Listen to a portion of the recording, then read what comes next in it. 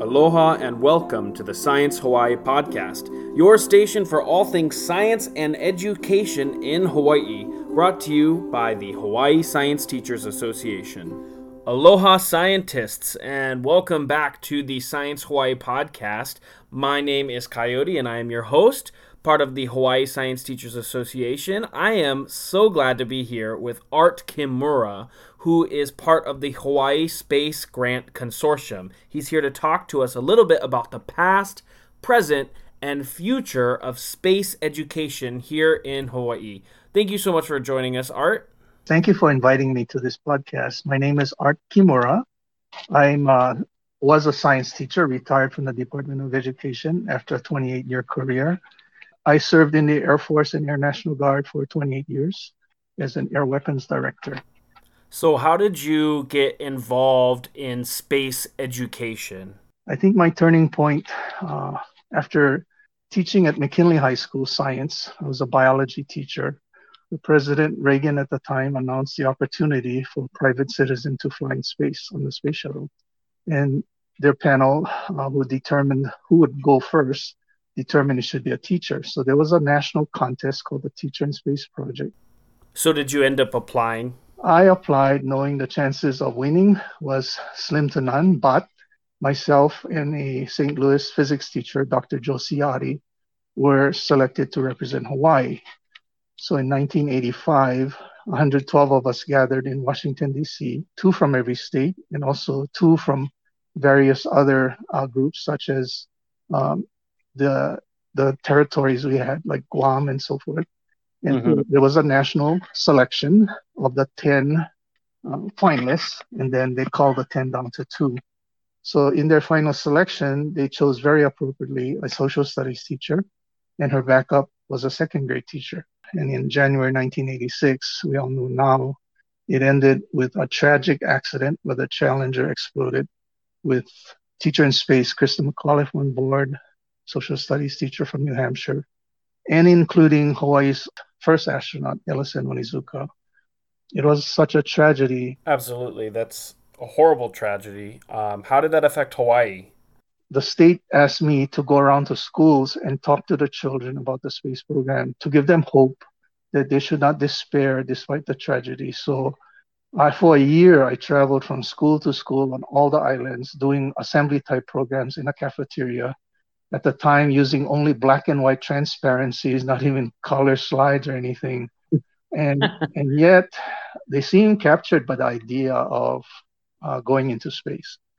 During that time, the state of Hawaii started a new program. So an office was created called Office of Space Industry. I was invited to become part of that office on loan from the DOE. Part of the study they had done was to incorporate space education, including establishing a space camp in Hawaii. We set out on this journey to see whether it was feasible for us to establish a space camp. Since 1987, we took our first group to the U.S. Space Camp in Huntsville, Alabama.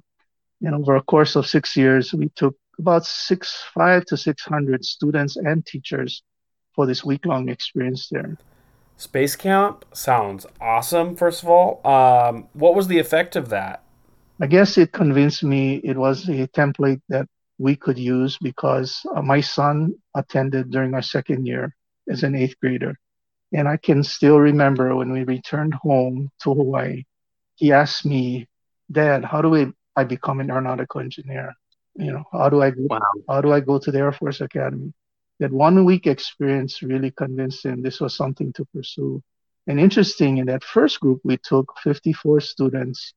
I think about 80% went into some kind of STEM career. I mean, they were already in STEM, I think, but then this kind of pushed them over the edge. And it's well documented that many children get influenced just by that week-long experience.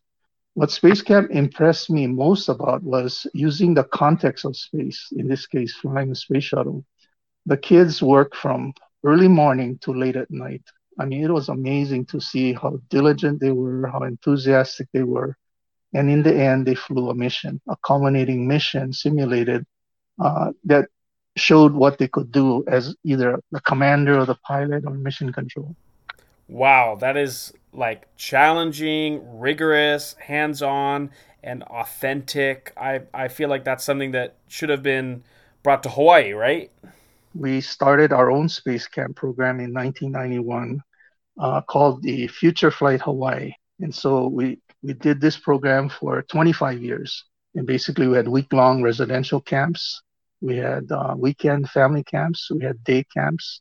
And it was just a marvelous experience. I mean, our the teacher volunteers and the people we hired for minimal salary just did such an amazing job of affecting these students. And today, of course, many of them are adults and we meet them. And it was such an unforgettable experience for them that they still have some of the materials that we gave to them. So we use themes like Return to the Moon, International Mission to Mars, in which we would use the lava fields as our field simulation. So we would make believe they landed on the moon, landed on Mars in mission crews, and we'd have a debrief. For 25 years, we did that. We had to retire it because, frankly, we just got too old because it's such a rigorous program to prepare and execute. But we had teachers, as many as 50 teachers a summer would come and be a part of our what we call our mission control. As part of it, we offered a 3 credit course that teachers could sign up for and come as pretty much assistants to our lead instructors. And I think of all the things I've done, it was just the outcomes were the most positive with that. At the same time, the DOE had funds from the legislature, about $75,000 a year, to run what they call space conferences. The first one was in Kona, in which they brought in an astronaut. They had Carl Sagan there.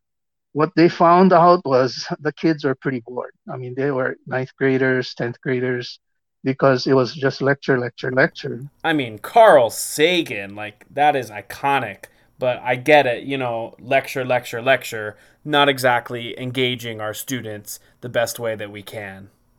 So the following year, the DOE asked me if I could kind of see what we could do with this fund. So we created what we call space conferences around the state, in which again we use space themes like going to the moon or landing on Mars. We use a bus as our launch vehicle and land them somewhere.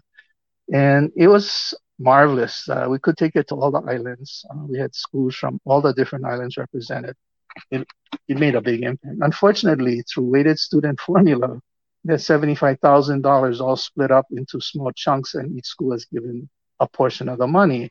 Of course, schools didn't understand what it was for, and it got merged into their general budget. So that program ended when weighted student formula started. We decided we wanted to try something internationally. So early on, before really the advent of real rigorous email and internet, we developed a program called Virtually Marsville, in which 6 schools in Japan and 4 in Hawaii collaborated by email, no pictures. We did not allow pictures in their native language to design a future Martian habitat. And we culminated that with a 10-school 3-hour video conference. Just an amazing experience, having this virtual experience way back then. Now that I think back about it, it was pretty cutting edge. I thought it now that I think back about it. So 10 of us went to Japan and actually visited schools there. And it was pretty eye-opening to walk into a Japanese classroom at the time. I guess I had this perception looking at movies and Japanese classroom, chalkboard, students sitting rigidly at their desk. But I remember the first classroom we walked into, a 5th grade classroom, the kids are all on the floor, on their desks, they're all deployed. Teacher is actually on her knees, kneeling next to the desk. The kids are learning about paper. And they were separated into groups, in which one group was using the internet to study how to make paper. Another was actually making paper from, I guess, recycled newsprint. A group was doing library research, textbook research, and there was a group even calling people in the paper industry to interview them. I thought, wow, look at the multimodal way these kids are learning. It really taught me a lot. In honor of Hawaii's 2 astronauts, Ellison Onizuka, and Hawaii's second astronaut, Charles Lacey Beach, we set up 2 astronaut recognition days. One, the Onizuka Day, we've had it for 20 years. Unfortunately, due to COVID, we're not going to have it this January. But our Astronaut Beach Day, which we ran live for 18 years, we had that virtual experience this year, which has turned out to be an interesting template to work with. And I'm not sure if we're going to return to live with that. There's a discussion now whether we should keep it virtual even when it becomes safe to have live events. It's just because we reached probably 3,000 people with this virtual event. That's awesome. Is that like a collaborative program? Do you guys have any partners that you work with? We've been very fortunate to be involved with NASA. They've had some amazing programs, some that no longer exist, but some that still do. We had the NASA Explorer Schools program, in which Hawaii had two of the first NASA Explorer schools in the nation, Waimea Middle School and Chief Eskomekahele Middle School. Each was generously supported by having teachers go to symposiums, institutes at NASA centers, supported with astronaut visits. We had satellite downlinks, live ones, hosted. Pearl City Elementary School became our first NASA Explorer School elementary. Part of my aerospace experience was actually being invited to be part of a committee that would help initiate what was to become the current Imilo Astronomy Center in Hilo. During the first planning meeting that was held in Hilo, we gathered to discuss what this facility could be. And representing NASA, since Senator Inouye, who provided the money, was flowing the money through NASA, a NASA representative was there. By chance, I happened to sit with him as I was walking around looking for a place to have my dinner, and that turned out to be a life-changing experience. He was a NASA engineer who was working with schools on scholastic robotics. At the time, the program that they were running is called FIRST, and he had me so excited because he was telling me about how they could take gang kids off the street of San Francisco and turn them into students that were going to college, including UC Berkeley. He said, by coincidence, I brought a scholarship with me. So I asked him, could I have it? Because I know a teacher at the school I was teaching at, McKinley, that would love to do it. And he said, well, he gave it to the DOE, Department of Education, and they would decide what school would get that scholarship. Ah, man. I mean, that makes sense, though. So in the conversation, I kept badgering him. I kept saying, don't you have another one for us? Can I get a second one? So we had 2 scholarships that first year, 21 years ago. As it turns out, DOE selected Wailoa High School, and which is considered to be one of the premier programs, not only in Hawaii, but in the world, in my opinion. What the program represents and what they've done out there is truly amazing. Today, we have 9 different scholastic robotics programs and probably about 700 teams. I think probably in about 30 to 35% of the schools have some form of scholastic robotics program. And through this program, we've been able to generate more interest in STEM, I believe, and many more children consider engineering as a career or computer science because it gives them a real world context to work on. Our kids, when you give them the opportunity, they rise to the challenge, they compete well, but not only they compete well, they're very gracious in the way their attitudes, they're humble. Over and over again, you hear about how much aloha they spread around the world through robotics. So I think that's one area I would personally like to pursue more is how do we create more global connections, because in the end, our collaboration has to be global now, not just local. And through the internet, it's much, much easier today. I'm just so impressed to hear of all the opportunities that have been around in Hawaii, and also to hear about how these opportunities give students real experiences, and those experiences do change their lives. Hearing about those stories you're talking about where people are exposed and connecting students with those experiences and scientists makes a big difference. So I feel like that's like so amazing. I feel like that's one of the most important things that I'm hearing from you too, is giving those students those experiences. It's time for the rapid fire round. Okay, it's called the rapid fire round. And what you do is you answer these questions as quick as you can. They're simple, short answer questions. You ready? Go ahead.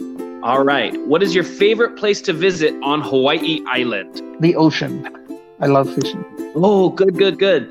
Maybe this is a follow-up question. What is your favorite local food? Fried fish. A TV show that you liked growing up? Growing up, well, very young, Buck Rogers. What is the scariest thing you've ever done? I have a fear of heights, so any place I go where I'm standing near the edge. Last question. Something that you are most proud of? My family. They've been very supportive, and I'm just so proud of my children and what they've come to become. Wow, that's awesome. In your opinion and your experience, what is the future of space education here in Hawaii? I think we're in a good place. We have some incredible programs that are going on. The Challenger Center Hawaii, I'm not sure if you've ever had the opportunity, go out at Barbers Point Elementary School that has a simulator out there. We also have the Windward Community College Aerospace Lab that has a marvelous facility and program, including a planetarium. We have the Imilo Astronomy Center on the Big Island. We have the Bishop Museum. So we're in a good place, I think. I think what's lacking is, as I noted earlier, the loss of the Space Conference money, I think, was a tremendous loss when the funds were deployed. I believe we need more orchestrated, coordinated, project-based learning for our schools, in which we provide the template, the materials, and the culminating activity. The reason why Scholastic Robotics works really well is because there is a culminating activity, the event, the tournament, the challenge, whatever it is. It gives the students a something to shoot for. They work hard toward that final solution that they are seeking. Yeah, it's good to hear that you think we're in a good place.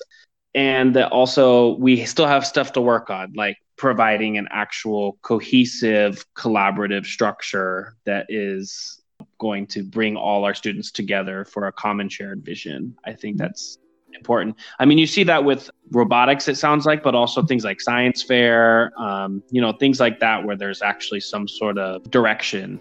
I'm just so impressed and taken back by how much you've been able to contribute and do for our state. And I thank you so very much. Not at all. It's just been a privilege and a joy, I can tell you that. And I think the future is really exciting. I mean, with this new Educator Astronaut program and all the things that NASA's trying to do in education to encourage more young people to go into STEM, I think there's a good place for us, and as Nainoa Thompson has said, and even Joe Acaba and other astronauts have said, Hawaii's in a good place because of our Polynesian migration. Those people who came to Hawaii, they were like exploring another world. I mean, imagine what they were doing at the time with their kinds of engineering and technology, and yet amazing things that they did. So we need to bring that kind of, I think, voyaging, exploring kind of attitude back into our young people. And I know I talked about, all of us need to plant seeds of hope. And we need to look at exploration and explorers as an avenue to getting students to become more excited about the future. Okay, well, Art, that is everything I have for you. Is there anything you want to say before we go? No, I just thank you for the opportunity to share some of my history, some of our vision in our work. Thank you. No, thank you so much for sharing all of that. I really do appreciate you. You are the shining star in space education right now in my eyes. Many shining stars out there. So thank you. Thank you too. I hope you have a great rest of your day, and I hope to talk to you soon. Okay, thank you. Thank you. Bye now. Bye.